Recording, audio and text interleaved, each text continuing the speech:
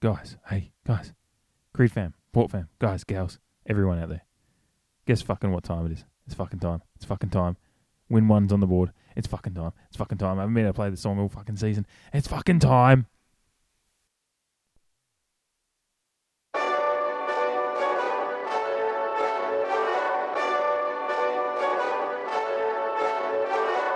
Hey, this that Eastside Johnny Big Redemption like. Know what I'm talking about? Hold up. Whoa, whoa, whoa, whoa, whoa, whoa, whoa, whoa, whoa. Get out the way, get out the way, get out the way, yeah. Yeah. Get out the way, get the fuck up out my way, yeah. Yeah. You either with me or against me, ho. You either with me or win. Win, win, win, win. Yeah. Fuck everything else. Win, win, win, win. Oh, win. We did. Finally fucking won for the year. Win one on the board. Fuck off West Coast. Fuck off Luke Shuey, you dumb ducking fucking cunt. Fuck off Owen. Fuck off all the crow nuffies in the mansion. All of you fuck off. We got a win on the board. Fuck off. Stoked with that one. An amazing win as well as it was.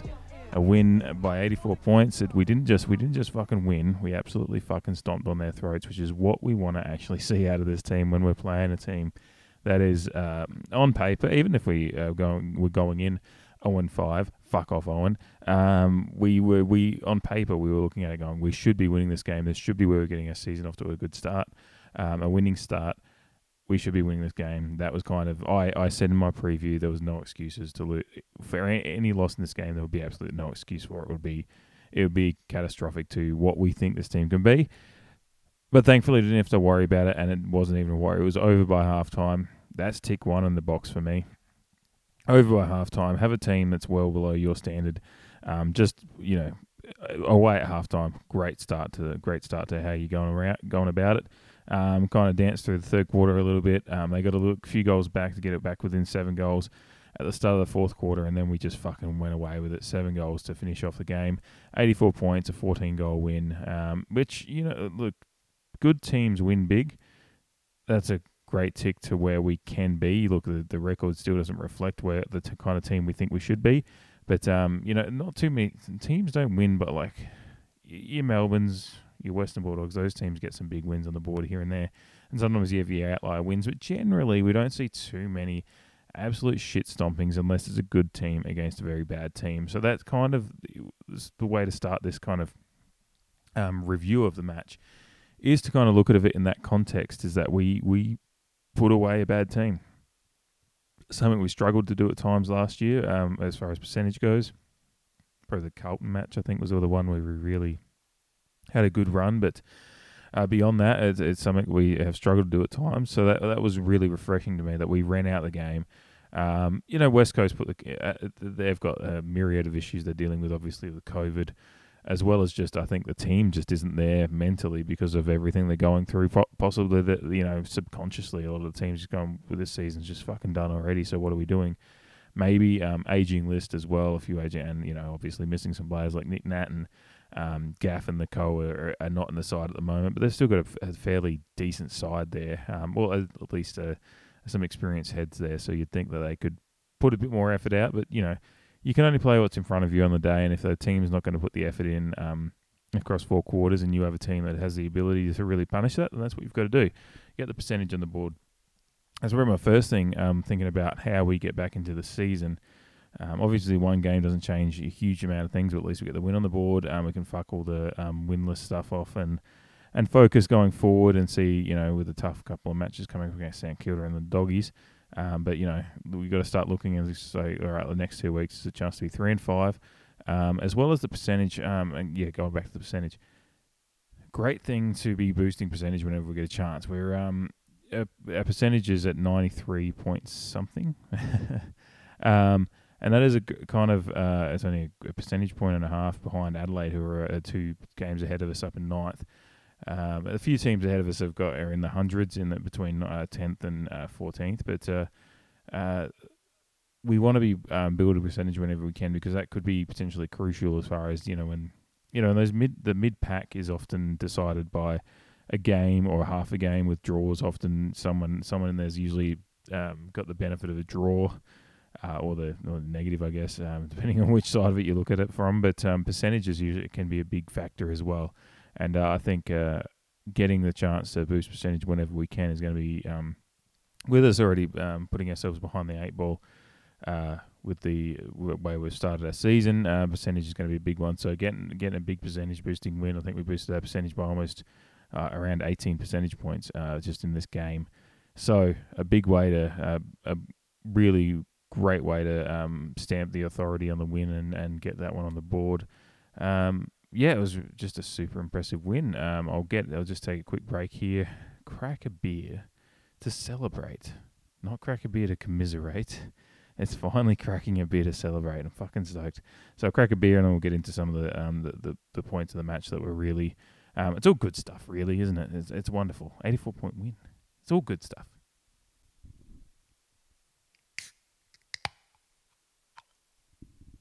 Oh yeah, that's the sound we love.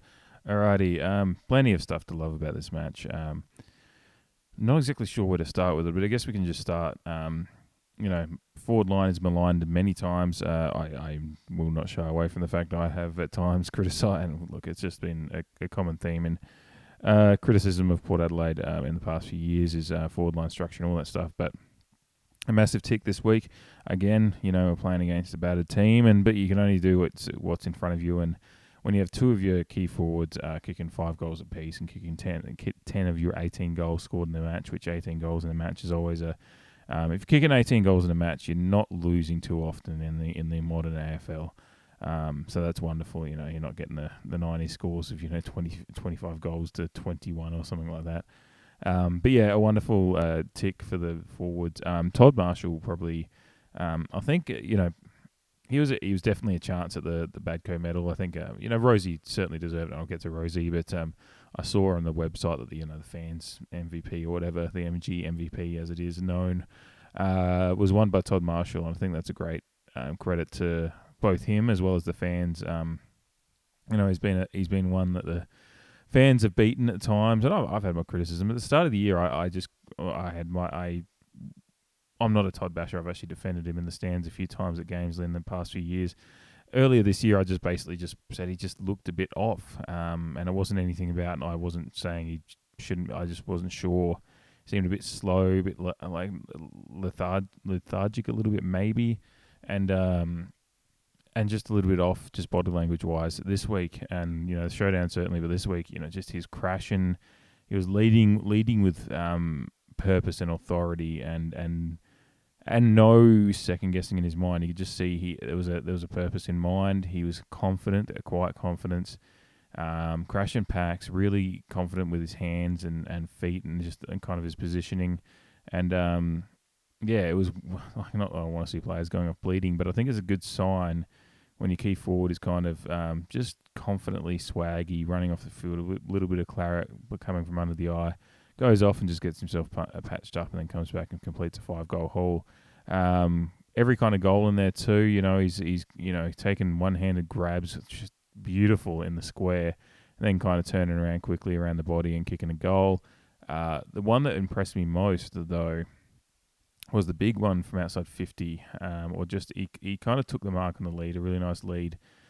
Just inside the 50, so by the time he's kicking it though, it's a 50 plus. It was probably a 55 meter kick. By the time it clears the line and all that stuff, and just the fact that when your forward can go back with authority, there was effort in the kick, but it looked like he didn't extend himself to the absolute limit with the kick either. It's just a beautiful kick from just outside 50 for a goal. I think that's really important when one of your key forwards can have that ability. His kicking's actually been really fucking good this year too. Incredibly accurate. I don't think he's missed too many. He might be like 10 or 11 goals 2 or something like that for the season. Like, it's just incredible. One is, if he's kicking set shot kicking, which is more or less going to be Todd Marshall's game at the moment, it's just you can't question it. It's obviously just him getting the position to kick the set shots. That's all, and that's been the thing is there's been a few games where he's hardly out of touch, which again, there's more been delivery for me than anything. But occasionally, like I said at the start of the year, he seemed slightly off the boil. But again, I think we were just completely, the entire team was. So, that's what it is. But yeah, he's just even that last within the last minute he was like in the forward pocket, just slams his foot to the ball to keep it moving towards the goal, and it ends up being, I think, Motlop kicking that last goal of the game there, and getting one for him for some quiet efforts and 1%ers that Stephen Motlop was able to put on today as well. Today, what am I talking about? It was like 4 days ago. But yeah, really, really quite impressive game from Todd Marshall. Jeremy Finlayson as well, kicking goals that made even him question what was going on with his little celebration shrugs. Snaps around the body in the run of play, set shot goals. A guy that's got a history of being a good kick. A little bit shaky to start his career at Port, but kicking 5 goals 2, I think, or 5 goals 3 the other night. Again, it was just kind of the start of his. He kicked 6 goals in the SNFL a few weeks ago for the Maggies. So he's shown at Port, obviously at the SNFL level that he can kick a bag, but doing it at the AFL level hasn't happened too much for him, probably since 2019 when he had that great year at GWS. But he kicking a bag of 5 certainly. And he looked pretty bloody stoked about it too. So just really good signs from the key forwards. And Mitch Georgiades was working hard as well, a bit up the ground a little bit. And he still hasn't quite found kind of that domineering force yet, but he's still so young. And this is the thing, like Jeremy Finlayson's 26, so he's kind of in his, close to his prime time. Todd Marshall's 23, still so much development. Big bodies just take longer to develop. So Todd Marshall having these kind of performances, 2 bags of 5 after never doing it in the first 6 weeks of the season is a good sign. He's 23, still got so much growth to do. Still can bulk up that body a little bit more and and mature it a little bit just for the job. And Georgiades, obviously, I think he's 20 or whatever. So, just still so young when you think about it. Like, we feel like he's got, especially Marshall feels like he's been around for a long time, which he has in a way. But yeah, he's at 23, he's still got so much growth to come. And same with Georgiades being even younger. So, it begs the question about where Charlie's going to fit. Someone's going to have to drop out because he will come back in. And he's earned the right to come back in and see if he can, and then hold down a spot, and then whatever happens with his form, but hopefully he comes back in and dominates like the Charlie we know and love. But yeah, it's fun to start thinking about those questions in a positive sense rather than the negative of like who the fuck are we going to drop because all of them are shit or anything like that. We're starting to see a bit more of the positive side of what they can all do, and have a positive selection headache, provided, knock on wood, there's no injuries and all that kind of stuff. So really good signs out of the forward line, this week and last week too in the second half, following on from the Carlton almost comeback as well. So yeah, really positive stuff from the forward line, and long may it continue. That's the thing, is consistency is the thing, is because Marshall kicked 5 in the showdown, then was a little bit quiet the last couple of weeks again, and then pops back up with 5 again this week. So he's just going to start finding his way into kicking at least 2 to 3 goals a game. We've got to find get the ball to him, because he had 11 marks, 14 disposals, 5 goals.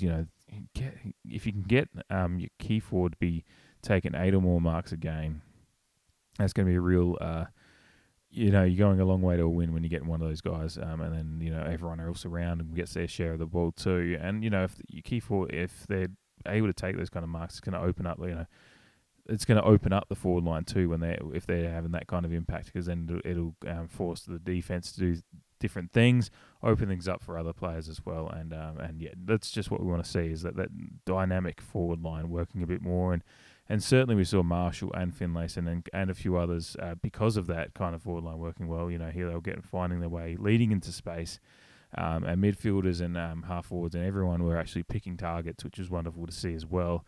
You saw Rosie and they were measuring kicks, and Kane Farrell, his beautiful kick has just been sorely missed. Carl Amon coming into the side and getting it, obviously was dropped going in, but was going to be the medical sub. And Bergman was Miles Bergman, a late out with an illness, non-COVID, just illness of some sort. So Amon came in and probably came in and held down his spot, which is good. We need to see more out of it. We need to see AA Amon, All Australian Amon from last year. Again, and hopefully, whatever the rumours and the off-field stuff or whatever, off-field, I mean trade or free agency stuff, not anything sinister off-field. But yeah, keep all that stuff in the background and just have Amon come in and do his job is wonderful. Probably I'm suppressing a few yawns. I'm just as an interlude here. People who follow on the socials have seen, but I was not at the match on the weekend. I can't remember if I mentioned on the preview or not. My brother got married on Saturday night or Saturday afternoon night. I was groomsman. So my entire weekend was groomsman duties. I took Friday off work, and basically from 7 o'clock through about 7 a.m. through 5 p.m. we're helping, bridal party, and we'll set up a wedding venue, helping do all that stuff, which was a fair bit of just stacking the fridge with copious amounts of alcohol. My brother's nickname is Frothies.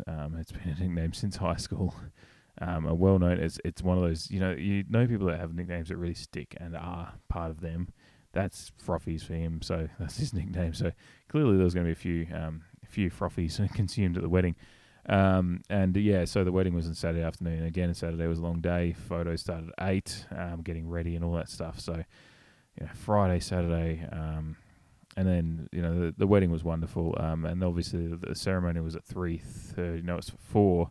So the game kind of started right when the ceremony finished. So I was kind of keeping up, but then, photos and catching up with people, family, and all that stuff. But we were walking out into a field kind of as golden hour, a beautiful time of night. The sunset over the plains near Freeling were really, really wonderful, beautiful, perfect for pictures and all that stuff. And kind of had a quick look at the score and saw it. And I think it was when we were 8-4 to 1-4 or whatever it was at the time. I went, oh, for fuck's sake, thank God. I was almost afraid to check for a little while just to see anything. I'd had someone briefly mention that we were tied up at 8 points apiece at quarter time. I was like, oh, great, that's just normal, isn't it, really? Just a slow start, whatever. But, to check the scores a little bit later and see how far up we were, a beautiful relief and kind of set the night up nicely for myself to overindulge on a lot of the alcohol I'd helped stack in the fridge the day before. And then, there's a couple of Port fans at the wedding that were kind of updating me on things. One bloke who took part. There was 60 bottles of champagne purchased for this wedding, and there was a couple of my brother's friends who took it upon themselves to make sure that almost every bottle of champagne got drunk, and they got through. There was one bottle of champagne out of the 60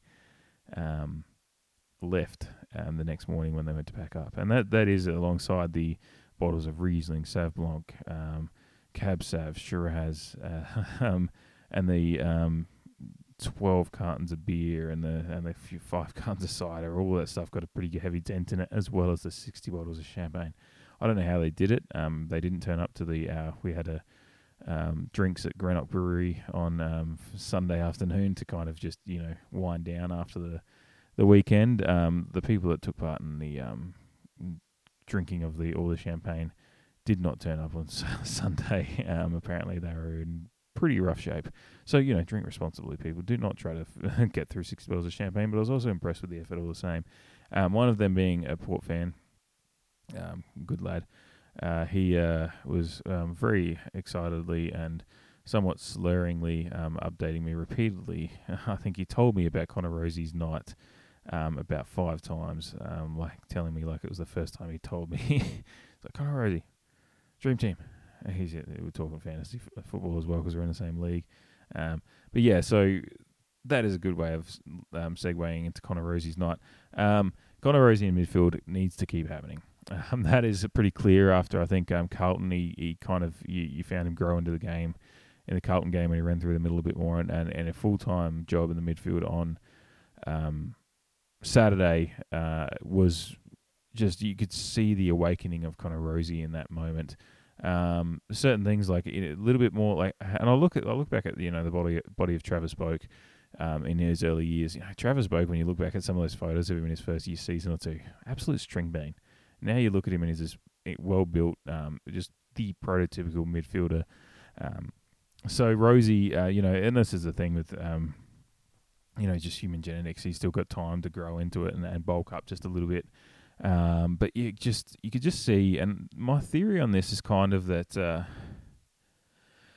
it's not that Rosie hasn't wanted, because sometimes, and the knock from the cynics and some of the douchebags and the nuffies on Twitter that come at that get into the mentions and want to talk about Connor Rosie, the marshmallow. I think we've all dealt with this bloke before. Anyway, it's been kind of an effort and consistency and kind of it's effort and consistency kind of rolled into one. But it's not that I've ever doubted that Rosie wants to put the effort in. It's just that kind of high half forward role, midfielder and half forward role thing really just doesn't work. Some, especially when that that they want to play more midfield, it just doesn't really work because they're in no man's land. And we saw this with Travis Spoke a few years ago when we tried when we were trying to put him out to pasture before we realised that he's an inhuman freak of nature that we love and adore and would die for. When Travis Boak was doing that kind of role a few years ago, you just saw his impact limited, and he kind of just looked a little bit listless, and not that he didn't want to put the effort in, or not that the effort wasn't there. It's just it felt like he was a little bit unsure of where. I trust that Travis Boak knew what his role was at the time too, but I guess he didn't. It wasn't a role that he felt completely comfortable in. So when you're not completely comfortable, you can't do everything. You need to be in the position that absolutely takes advantage of your scientifically Darwin evolutionary gifts that whatever the millions of years of evolution that have boiled down to the particular body that you have been born with. The skills and everything that have come with your life and upbringing and everything you've done to grow into that role. You need the role given to you that can absolutely take advantage of that to the utmost. And Rosie just clearly took the role on the weekend and ran with it, just with an incredible 31 disposal performance.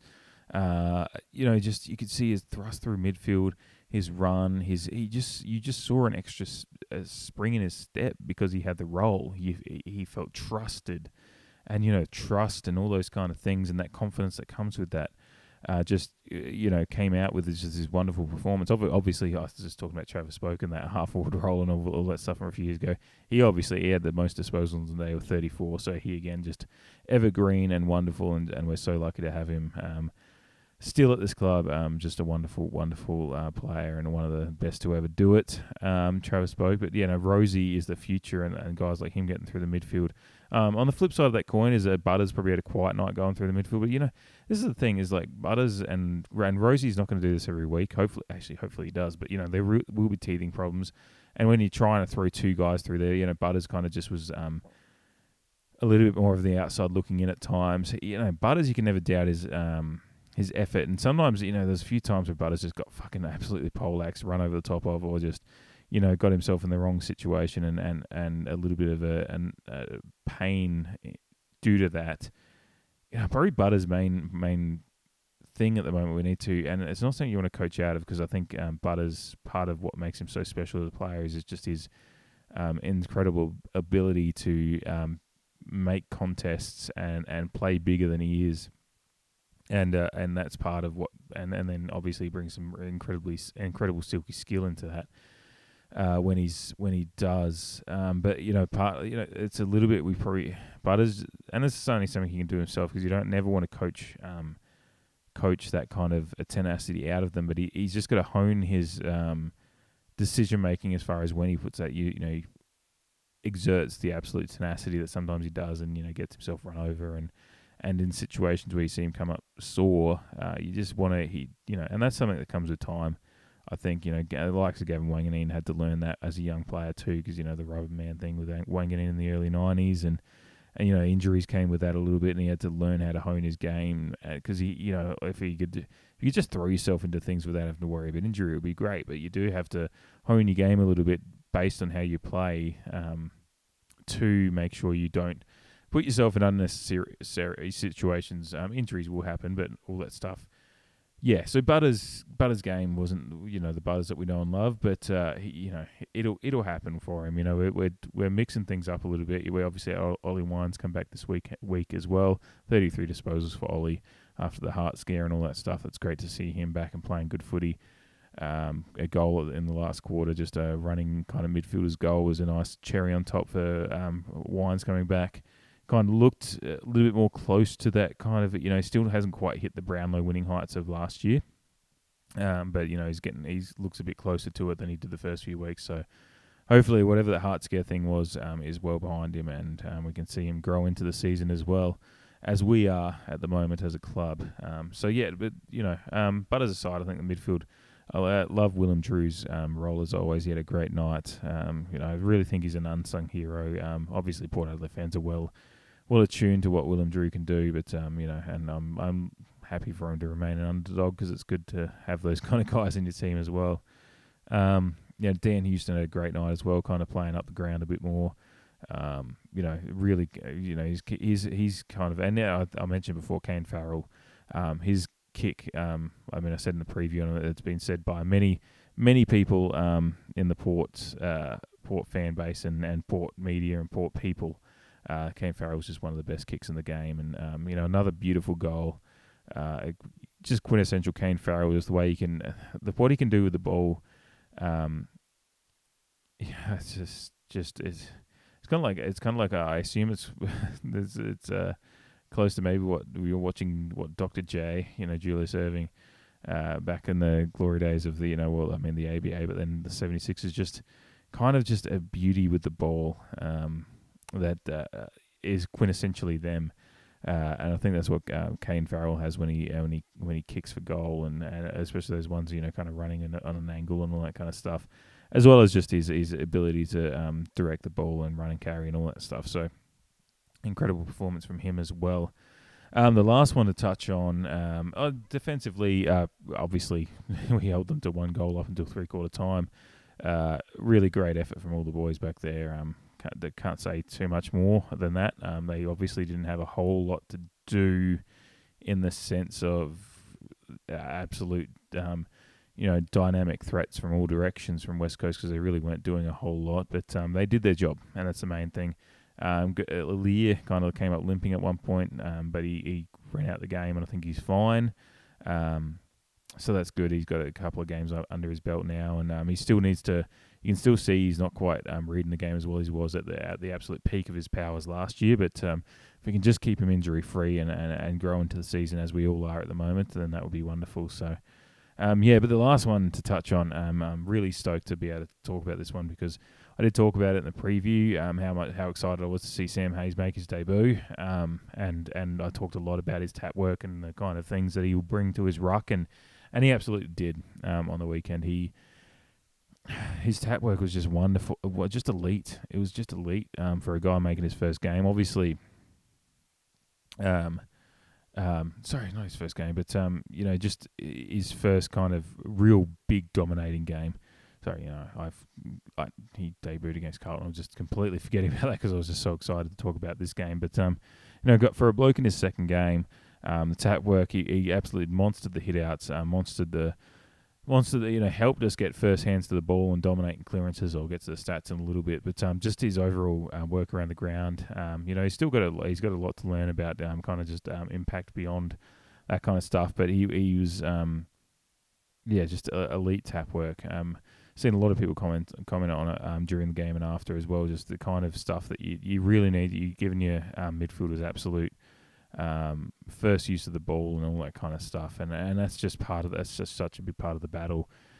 Is just getting real good quality touch on the ball, first use from the clearance and the stoppage and all that stuff. So really happy with Sam Hayes' work. Obviously coming up against a couple of inexperienced ruckmen on the West Coast side, but you can only play who is in front of you, and he's in his second game as well. So for him to do that, it's kind of like a microcosm of Port Adelaide as whole dominating West Coast. You can only play who's in front of you, but if you absolutely dominate, then that's still a good sign of where you're going. And I think Sam Hayes really showed that as well. So really cool to see him have such a big game.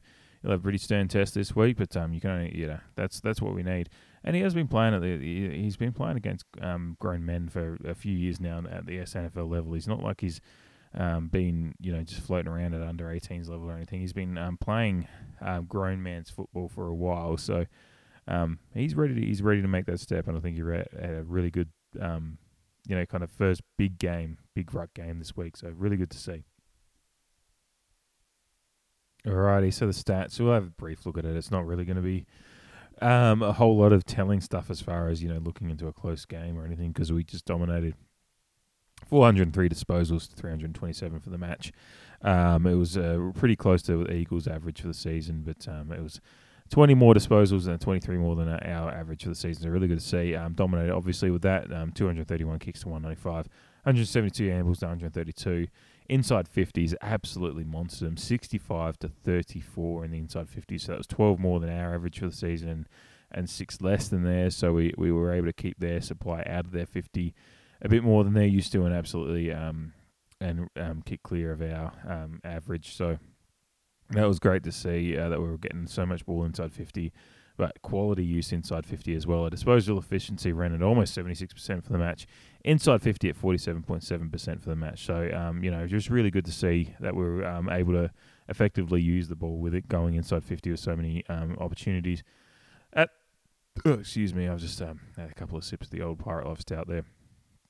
Really stoked that it's getting into cool weather season, which obviously means we're getting into the guts of the footy season, but it also means Pirate Life have got their 500ml stout cans back out, which is just one of my favourites. Dad's Army Bar out at Alberton, I think, still has got the Pirate Life Stout design on there, so a little port link there, obviously, from the sponsor. They're not sponsoring me. I just fucking I saw the stout on the shelf at the local Angus Park Cellars in Nearyopta this afternoon, so I had to grab a 4-pack to have one while I do this. Another sip. So hit-outs. I was talking briefly in more general terms about Sam Hayes before, but yeah, 54 hit-outs for the match for the club. So he's just fine Sam Hayes for a second here, because he just got to find his name in the list here. Hit-outs. There we go. So yeah, Sam Hayes for the match had 47. So 47 hit-outs for Sam Hayes. Absolutely incredible effort. The best effort on the, he dominated. Best effort for West Coast was 17 for Bailey Williams and Stephen Ndika. Fuck me. Not even going to bother. But yeah, there was 17 for Williams and the other bloke was 9. So, Sam Hayes, he absolutely just monster. So 47 for him for the match to make up 47 of the 54 hit-outs we had, which meant clearances. We had a 45 to 33 advantage on clearances, which at centre clearance was the particular point where we really got great quality first use, was 16 to 5 in the centre clearance. Really just dominated at the centre clearances, which helped set up the result. And at the stoppage, pretty even. But contested possession's been one that we've really been pretty poor on lately. But we were 147 to 113. Obviously, West Coast again, they just didn't seem up for the contest, but we certainly dominated and made sure that they knew that they were being absolutely outclassed at every turn. And again, it made for an 84-point win. Which obviously, as I said before, we want to be winning. If we're gonna have a team not want to turn up against us, then let's make sure we put them to the sword, which we did. So 105 to 85 for marks on the day. 19 marks inside 50 to 8, which is really a wonderful stat to be have, because I remember we still go back to that.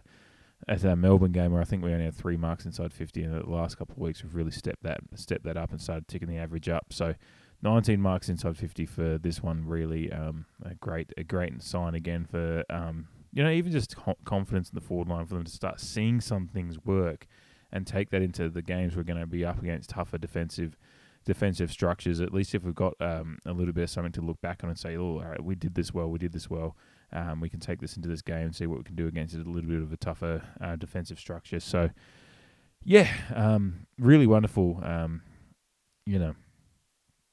great day all round for the Port Boys. Really stoked with it. Like I said, there's a lot of good performances to look back on, and a lot of things that we can take forward. And now I'm going into a couple of weeks of tough matchups, but ones that we can take a lot more confidence going forward in now. I was really can't say much more about it than just stoked with that performance.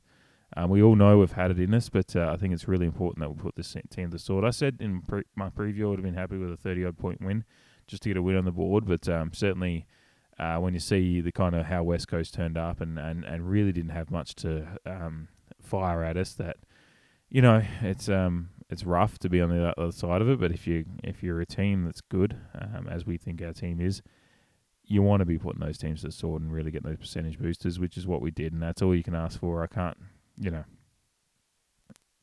ask for much more than that in that game. Isolated in that game, wider season stuff, we still need to see more out of this team, and the real test will be a first test coming up this week at St Kilda up at Kazale's up in Cairns, far north Queensland. It's going to be an interesting one. That we'll preview that in a couple of probably Friday morning. I'll record that one and get that one out. So once we know what the sides are and maybe a bit more about what the weather's going to be doing up in Cairns, so that'll be interesting. But win one's on the board. Owen is fucked off, and I hope to never see him again. We're on the board where we shot up the ladder by a few points with the percentage helping. So, can't be more happy with that. Let's keep this moving. Win one's on the board. Now it's time to really see where the season can go. I think when you see that kind of footy and the kind of players, and the kind of players we still have to come back in, you can see a team that if we can get ourselves just into, I think, obviously top four is out of the question. I think for me at the moment, I assume, mathematically you could still be there, but we'd have to almost, run the table from this point. That's not going to happen, but if we can get ourselves into a run of form that we're winning more games than we're losing, and get ourselves into a position where we can just get into the top 8, and we've got our side fit and playing good footy, you never know what can happen. So that's what our aim's got to be now. Be positive, look forward, and see what we can do in the next couple of weeks, and find ourselves, build a springboard to get the season going, especially going into the second half of the season. So, of course, I didn't want to finish this one off without absolutely being fucking wrapped for Erin Phillips. Obviously, this is kind of like a mere formality that she was going to... I think everyone knew as soon as Port got assigned a women's team. Erin Phillips had was running down the end of her contract with Adelaide. It all was just stars aligning. We knew it was happening. She's come out today with some wonderful words. Obviously, the AFLW season finished, and today Port Adelaide put out the official announcement that Erin Phillips was our inaugural player signing for the AFL women's side, that will be starting play, which according to Erin Phillips was an AFL 360 tonight. And when they asked the question about, Robbo and Jared asked the question about when she thinks the season is starting, is it starting in August?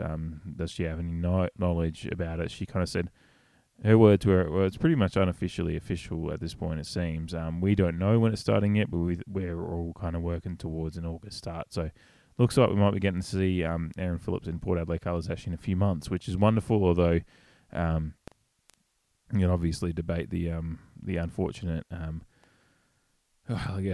still the second-class citizen kind of treatment the AFL women's ladies get, in the sense that there's such a short turnaround, and it's kind of an idea that's only come around in the last few months, and they should have at least given a year's notice, kind of, that they were going to do this change in timing for the season. Certainly, I think the women want to be at that time. There's more into the traditional footy time of year, but it's unfair on them to just throw that at them without a proper planning going forward. So, yes, we can debate that all we want, but and I certainly land on the side of the players, obviously.